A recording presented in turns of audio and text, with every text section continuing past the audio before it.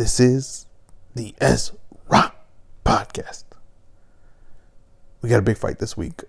I meant to get to this earlier today. I got to get up early tomorrow. It's Thursday late. I don't like usually doing these podcasts on Thursday. I want to do it on Wednesday. I want to give you guys time to listen. I want to give people time to listen to, get built up for the fight. But we got to do it on Thursday. But it's a big fight, and I knew I needed to get this out. I wanted to get this done earlier today. Jumped on Twitter, saw Space, which is one of the best things that social media is doing right now, right? One of the social media sites, that's Twitter Space, is one of the best things being done right now. Recognize the names. Knew probably some good boxing talk was happening.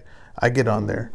I'm talking an hour and a half just yelling on my phone 3 inches away from my mouth. And you know what? I don't regret it. I do not regret it.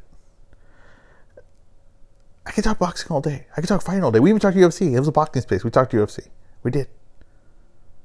But let's talk UFC right now. Let's talk Francis Ngannou versus Ciryl Gane, which I really feel like it's going under the radar. I really feel like this fight, which should be a mega fight, which should be probably the biggest fight of the year, honestly. You're talking about, to me, the best matchup of heavyweights ever, of all time, and especially if it's for the belt. This is the best matchup.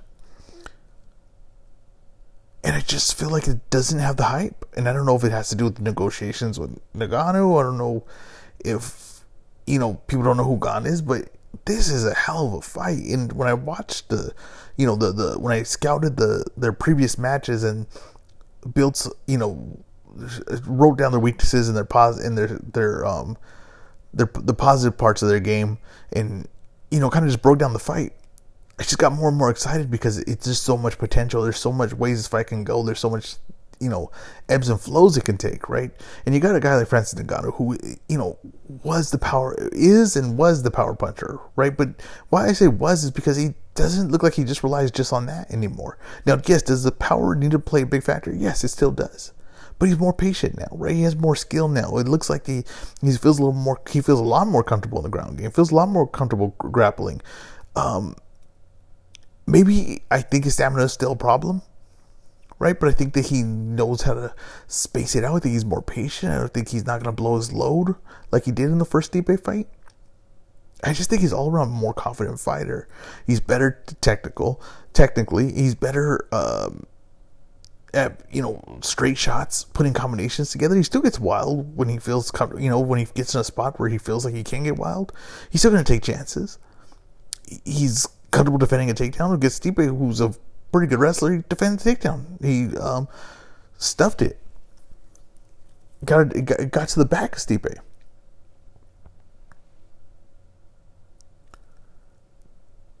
And you got Ciryl Gane, right? It's Ciryl Gane. Ciryl Gane. I want to pronounce it correctly. Ciryl Gane, who is fluid, right? Loose, but not like he needs a.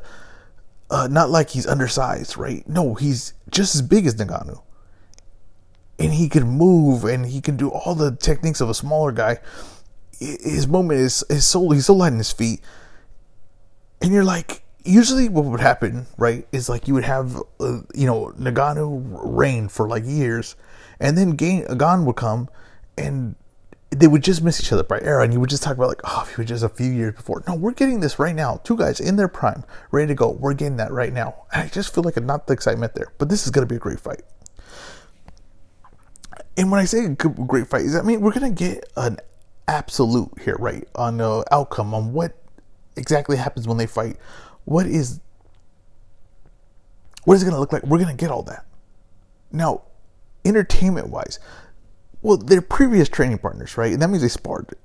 And there's claims of what happened in sparring. There's a video, right, short clip of Gane looking like to get the better of it. I don't take much from it. They sparred a lot. There's probably a lot of footage of it. You can easily section out 1 minute clip of one guy doing better than the other guy. Like I said, I don't take much of it. What I do take from it, though, is can either go two ways when this happens. Is they're so comfortable with each other, so familiar with each other, that they get right into what they're confident in doing against each other. And sometimes that can lead to a better fight. Like if a lot of guys that fight Ngannou are kind of scared of the unknown, right? Of not knowing what his power is really like, what his shots are really going to feel like. So they're very tentative.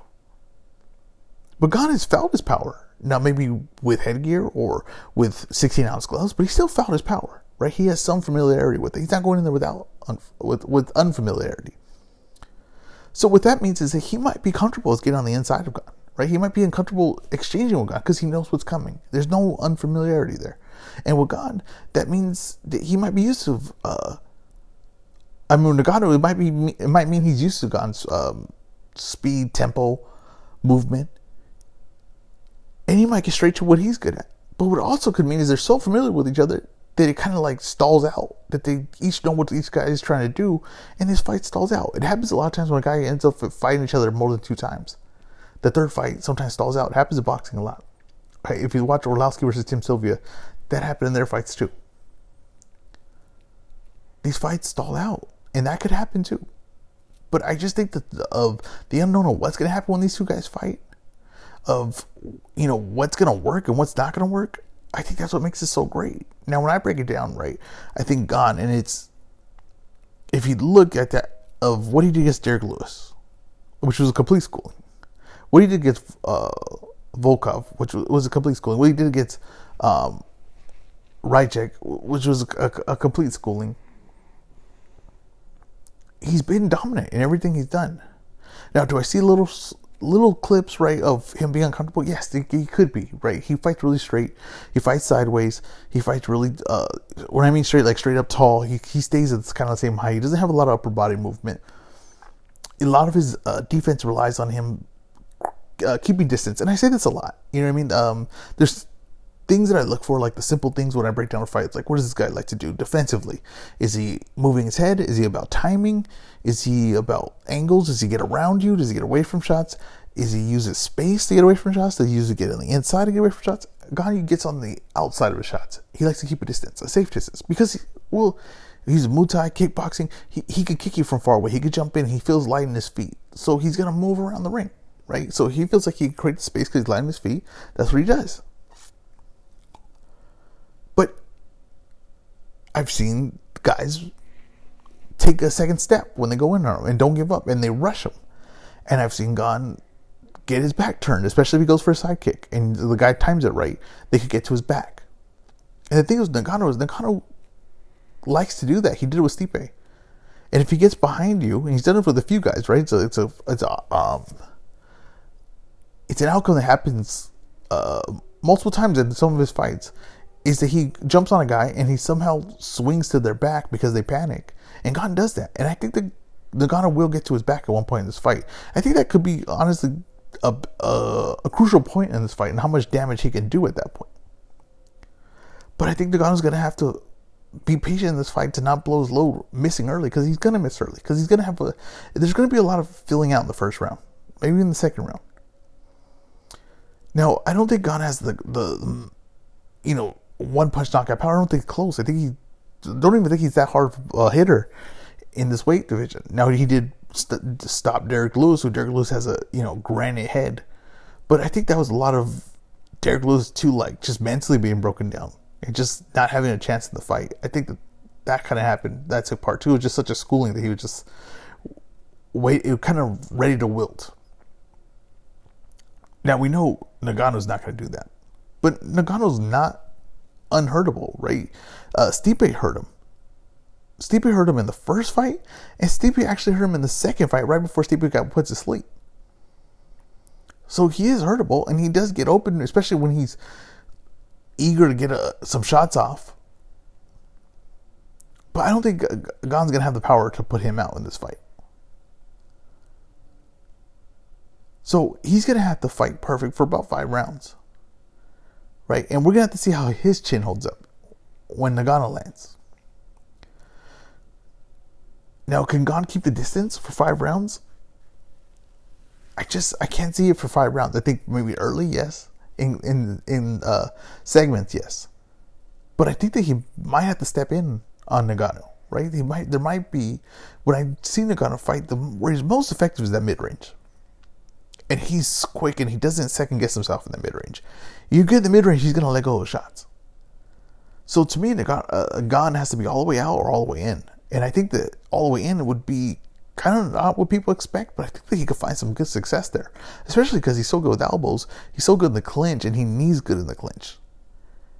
And I think that he might be able to wear on Ngannou, who at that point of being that close, he's going to take his chances and increase his offense because he's going to feel like you're in his range. And he's going to be, if Gane is stepping out the whole time and he can't get to him, well, when he's on the inside, he's going to be like, well, there ain't no better chance than now. And he's not that tight. He's not that good with tight punches. He's really good in one range, and that's the mid-range. He's very confident in that. If you look at any of his fights, the inside is not where he does his best work. But Francis Ngannou, right, who, like I said, is getting more patient to preserve his power, who's become a little more technical. If you remember, we knocked out Stipe. What started all that, right, with him hurting Stipe, was a straight jab. He did a straight jab that rocked Stipe, and that was the beginning of the end. And I think that Ngannou's going to have that offense is going to be better than it was last time, because he's not a guy that's like rested on his power. He's not. And it's because Stipe taught him a lesson and they fought. And he realized, like, hey, I got to increase my game because these guys are just going to... Not the best guys don't just get caught. They really don't. And you got to really earn it. And I think that he's going to have straight shots like that in this. Now, will he go wild? Yes, of course. Because that's in his nature, and that's... That's the chances he'll take because he trusts his power.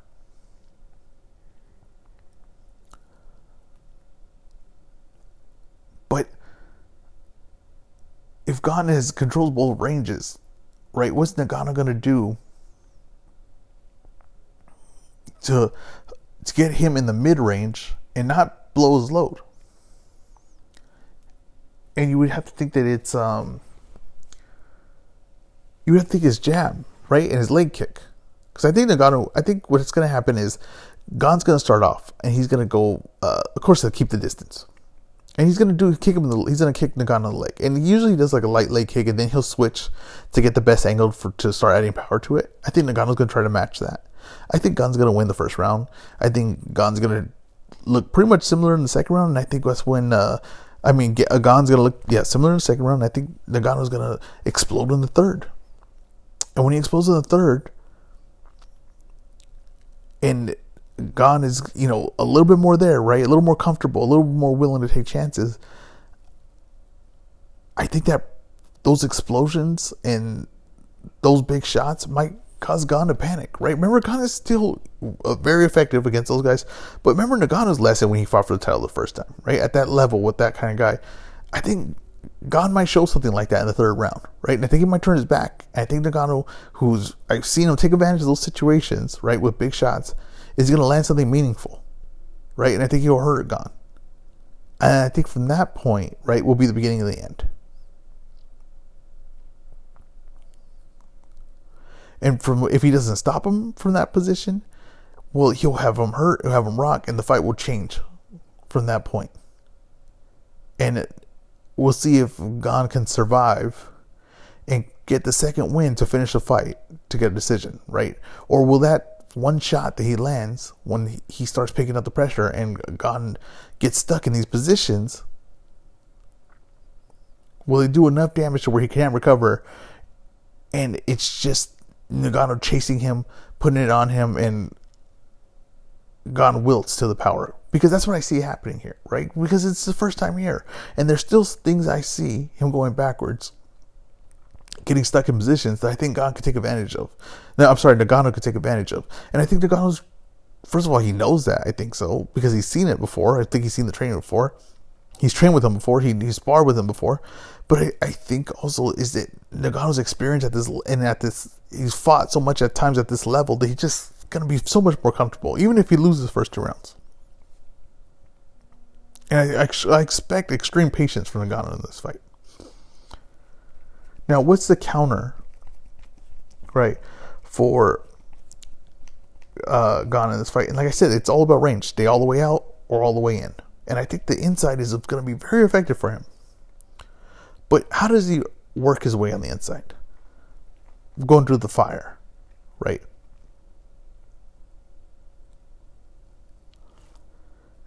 It would have to be with, he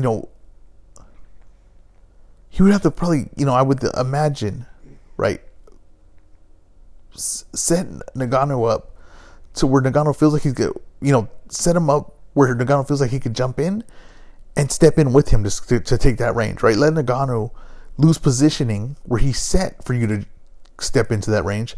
Make him take a step and meet him halfway where you can get in that range and control him. I told you, Nagano's not sharp there. And he's from far away. He gets wild. That mid range is very sharp. So it's all about range for Nagano, right? I mean, for Gon, it's all about range. Don't load up either. If you're gonna look to start putting it on him, it's gonna be later in the fight. Don't give up anything big early. Let Nagano face Nagano as he diminishes later in the fight. Look to pity pat shots.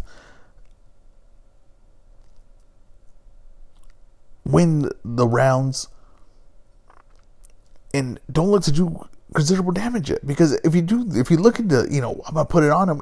The thing is, you don't want Nagano to land early. Because especially too, if you want to get hurt late where there's less time to survive, right? There's less time you can, you don't want to get hurt in the second round and then have to, all 3 rounds can you hold up? No, you want to get hurt 4th or 5th round, right? That's when you can take your chances. Especially when Nagano doesn't have the full, clip loaded. I can't wait for this fight. I think that this fight, the winner should get Jon Jones. If not, the winner could fight Stipe, but this is, to me, like, the best heavyweight fight that could be made. It's the best heavyweight fight in the UFC all time, my opinion. Especially like skill level and what the guys are capable of in the ring, especially like the size of the human beings. And you might see this fight multiple times, right? This could be a great fight where like the guy is able to move and out kickbox, right? Nagano, and Nagano's the guy with the power, but also technically getting better. And they could just be that fight where these guys are just perfectly made for each other to make a good fight. And the familiarity makes Gon not afraid of the power, and they just have some wild exchanges.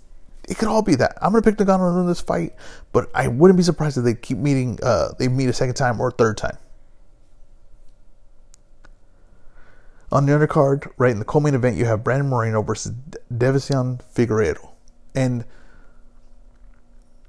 when they fought the first time, right, I thought Figueiredo, maybe didn't take Moreno serious, right?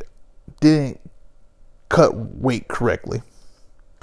And in the rematch, he'd be more effective, right? He would be able to apply his game, and maybe he just was too aggressive in the first fight. Second fight comes, right? And Figueiredo looks like he struggled more to cut weight. Gets completely smoked. Moreno's all over him, schooling him, right? Standing up on the ground, body lock control. And then I realized is that was the weight cut issue, right? That was what it looks like with the weight cut issue. And the other one was probably more realistic to like the best it could come for Figueiredo in this fight. So I'm going to learn my lesson now, right? They're fighting for a third time. I'm going to learn my lesson and say Brandon Moreno is just the better of the two. And especially at this weight class. And I don't think Figueiredo can really comfortably make this weight class anymore. But I do think it'll be better than the last fight. He'll be more there. But I don't expect a lot more to change, because what Figueiredo needs to do, right, is not only have the stamina to go 5 rounds with Moreno, which I don't think he does, especially at this weight class, but he would need to set up his big shots. He can't just go with big shots. He can't just be like, I'm going to land a massive shot on him. No. You need to be able to set it up. And there's a jab there that he has a more powerful jab, right? He's more of a natural fighter than Moreno. He has more natural ability, but he relies too much on that natural ability. And with Moreno, who doesn't have the natural ability, that doesn't have the God-given gifts of in the power or strength, he's learned all these tools. He has all these tools in his bag. So if one thing is not working, he goes to another. If that's not working, he goes to another. And because he doesn't have great speed or great power, he has to set stuff up. He has to have tricks in his bag to make up for this. But Figueiredo doesn't. Figueiredo has power. He has speed. He has natural timing and ability. So he never learned those tricks. So when you're getting here is a guy that could do so many things. And Figueiredo, who gifted to do, big shots, gifted with timing, gifted all these things, but he never learned to take the full capability of them and set them up with other stuff, right? Other tools. He just says, I can do this, and I'll just do this. Now, yes, Figueroa has gotten better in the UFC, right? I'm not saying he's not gotten better, he's not improved, but it's just when it's the little stuff when they fight each other. It really is. Like the body lock that Moreno lands on him, and Figueroa really doesn't have an answer for it. If Figueroa tries to do it naturally with his hips or explode or, uses speed or something like that, but it just doesn't work. And then Moreno takes him down and he controls him. He doesn't control for long, and Figueroa usually kind of pops back up. But Moreno's getting those points. And then they get to fighting, and Moreno has little shots, right? He doesn't have shots that are always power. He has little shots, little counters. His jab is it's busier. He's got head kicks, right? But he doesn't put a lot on them. He's just he's just constantly working. And Figueiredo's kind of come on, why am I not landing my big shot? Why is he not going to sleep? And it's funny that his gifts are, what's holding him back most in this matchup. And I expect more of the same. I think Moreno's going to out-jab him. I think Moreno's going to out-counter him. I think Moreno's going to control his body with the body lock. And I wouldn't be surprised if Moreno, with the confidence, right, of winning the title, now confidence of being the number one guy, improves even more as a fighter because of self-belief now. And Figueiredo going in with that doubt, right, and now he's going I got to make weight. And if I make weight, I know I lost the fight where I didn't, where I didn't look like last time where I was completely drawn out. And then the first fight, I still, struggled. I didn't lose, but I struggled with Moreno. And the last fight I got destroyed, but I'm going to make weight. Okay, that's one challenge, right? That's one mental block. And then I make the weight. I still know it's a tough fight. So it's a lot on the mind. And it's did he add anything? Was the whole thing of making weight the tough part about camp? But what did you add? What did you bring new to the table? And did you lie to yourself and say, I only lost because I didn't make weight? So did you not bring in the table just because you'd be if I show up with what I did, that's going to outwin the fight? I'm taking Moreno in this fight. I think he's going to win the decision. I think it'll be by a wide margin, but I don't think it'll be as much of a beatdown as it was in the second fight. Moreno's he's a hell of a fighter, and it's because of his limitations, and it's because of the hard work he had to get there, and the things that, the dedication and what you're limited at makes you better at other things. It's someone's blind, they can hear better, right? All their senses are stronger. That's the way it works with fighting too. It's the guy doesn't have speed. Then what is it going to take to be a great fighter if you don't have speed, power? And then you start learning all the other stuff, right? You start combining it and you say, well, if I do all this together, a lot of times that could make a very good fighter if the guy has the mental makeup to do that. Moreno does. Brandon Moreno has the mental makeup to do that. It's why he's champion. It's why he's going to stay champion after Saturday night. The counter, right, for Figueiredo is he's got to get the jab going. He's got a longer, more powerful jab. He's got to get it going. He's got to set up the big shots. Moreno's head movement is a little bit predictable. It's a little bit more of a rhythm base, right? He's moving, and he moves the same spot. His head ends up at two spots, right? It ends up all the way to the right or all the way to the left on one side of his body. It could be set up for a head kick. But you have to be able to set up the shots. Figueiredo doesn't set up the shots. Is he going to have something consistent he can rely on as far as a leg kick that he can consistently go to mess up the rhythm of Moreno? The jab, I think, would be the shot, right? But what is the jab going to set up for him? Does he have anything to set the jab to set up for him? Those are the things it would take. He does have the ability. He does have natural ability, natural power to be really effective in this fight. But he has to put that stuff together. And it's not going to just be I'm going to show up and land something powerful and use, without a game plan. It's just not going to be a guy like Moreno like that. Now we got a boxing card, and boxing's coming back. And this is, to me, is a pretty interesting fight. You got Gary Russell Jr., right? 126-pound champ, right? Longest reigning champ.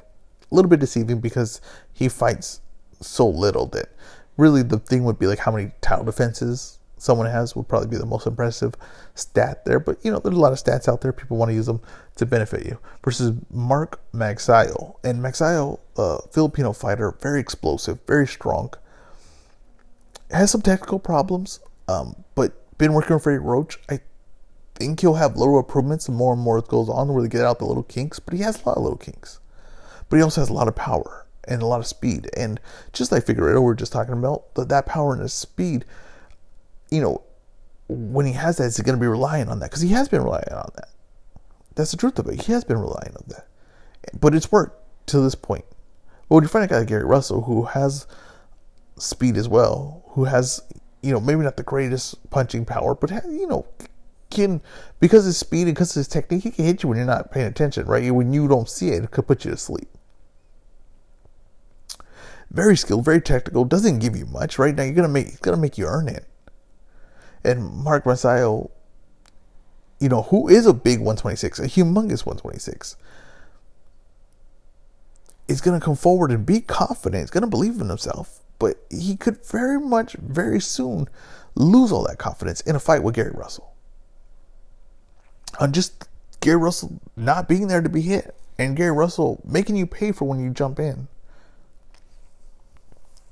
No one's really made Mark Magsayo pay for coming in the way he does, right? No one's really frustrated him to where he can't land, because he usually lands.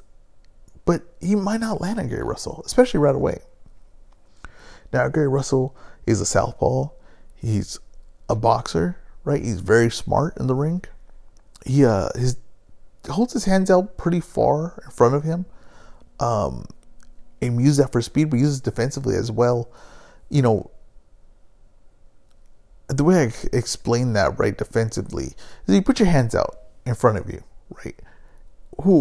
With Gary Russell, who already has great reflexes and great speed, but now he's that much faster with his punches because his punches are already right there in front of you, right? Also, if you attack him, his reflexes are very good, but now his reflexes are even better because his hands are already there to push you back, or they're there to block the shot. He could hold his arms tight and block the shot from a far distance, and then his body could react, right?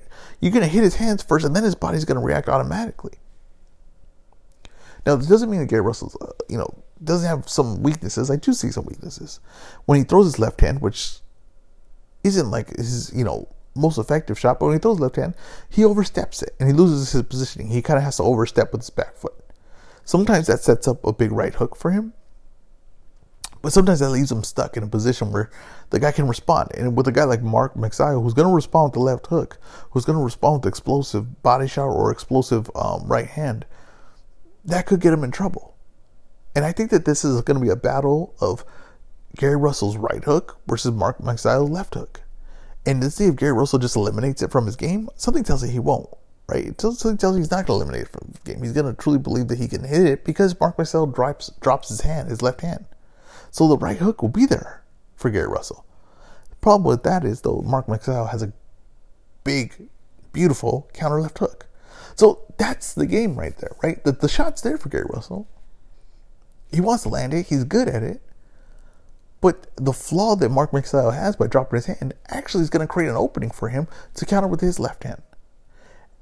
I think that's his best chance in this fight, is to counter that shot. And especially when Gary Russell gets a little greedy and he lands a combination, he will sit on a combination to make sure he could get 3 or 4 or 5 shots. I think Gary Russell would probably be smart to limit or see how he hides his hook. I think to stick to the jab, stick to moving around the ring, frustrate Mark Magsayo, who I expect to get dropped a few times in this fight just off of balance alone, right? Not maybe even necessarily power. I think if Mark Magsayo gets dropped or stopped in this fight, it's going to be to the shots to his body, because for some reason, body shots he's a little bit susceptible to them. And Gary Russell can pound the body.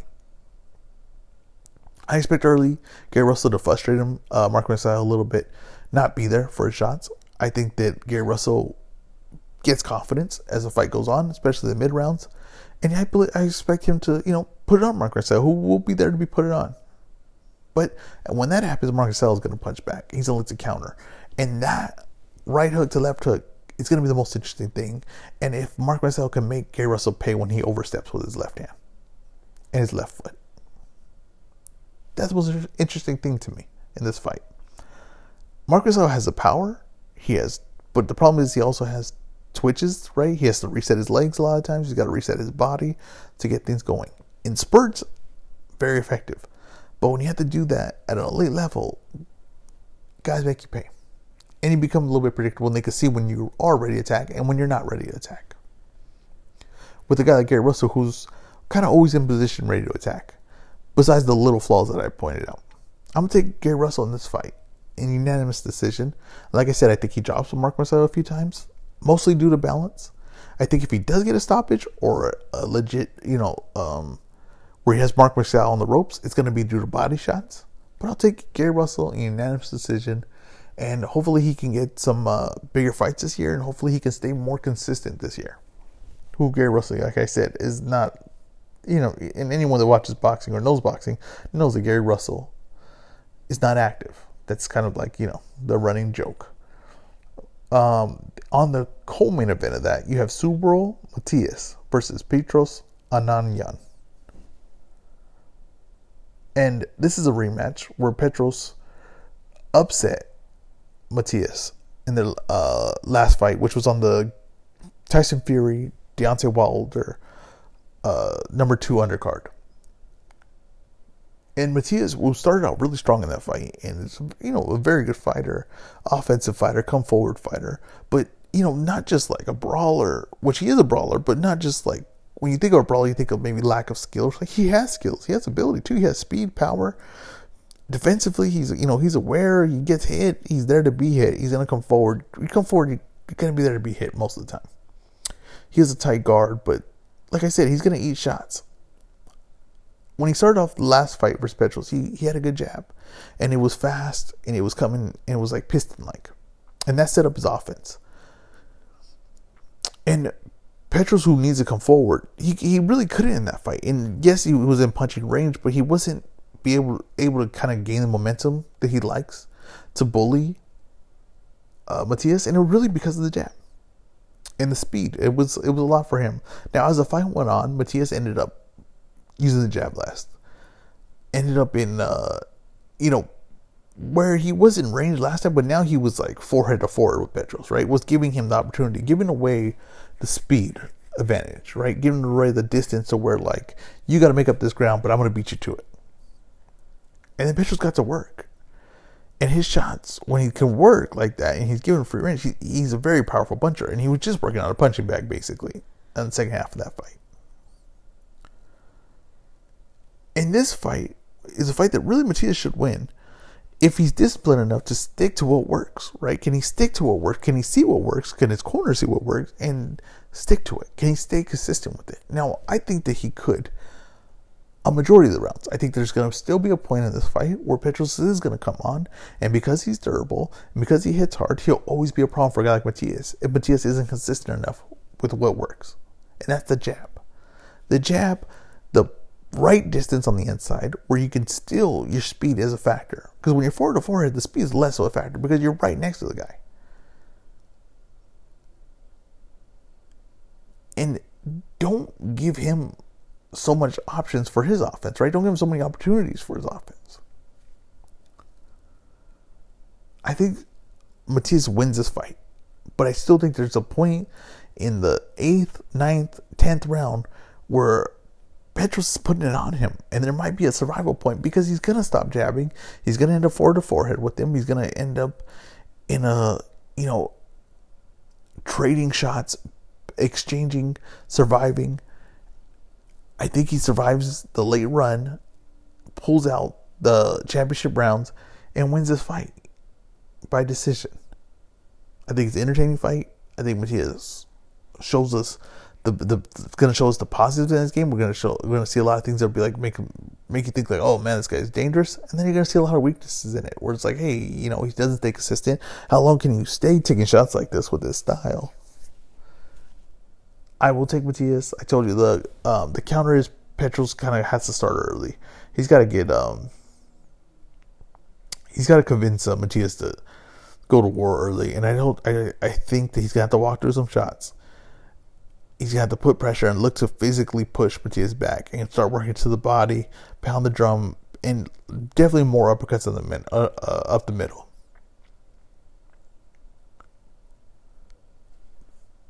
I want to see what I have. I didn't even write a counter. But yeah, that's what it's going to have to be. He's going to have to start early. He's going to have to get through the shots and don't wait for the late run. You did last time. You got the decision, but make Matias feel that his jab is not going to be working, and make Matias feel like, hey, you know what? I just got to go to war with this guy, and I just got to, blast him out of here. That's your best chance of winning. That's where you're going to do your most positive work. But like I said, I have Matias winning this fight. Thank you guys for listening. This has been the Ezra Podcast.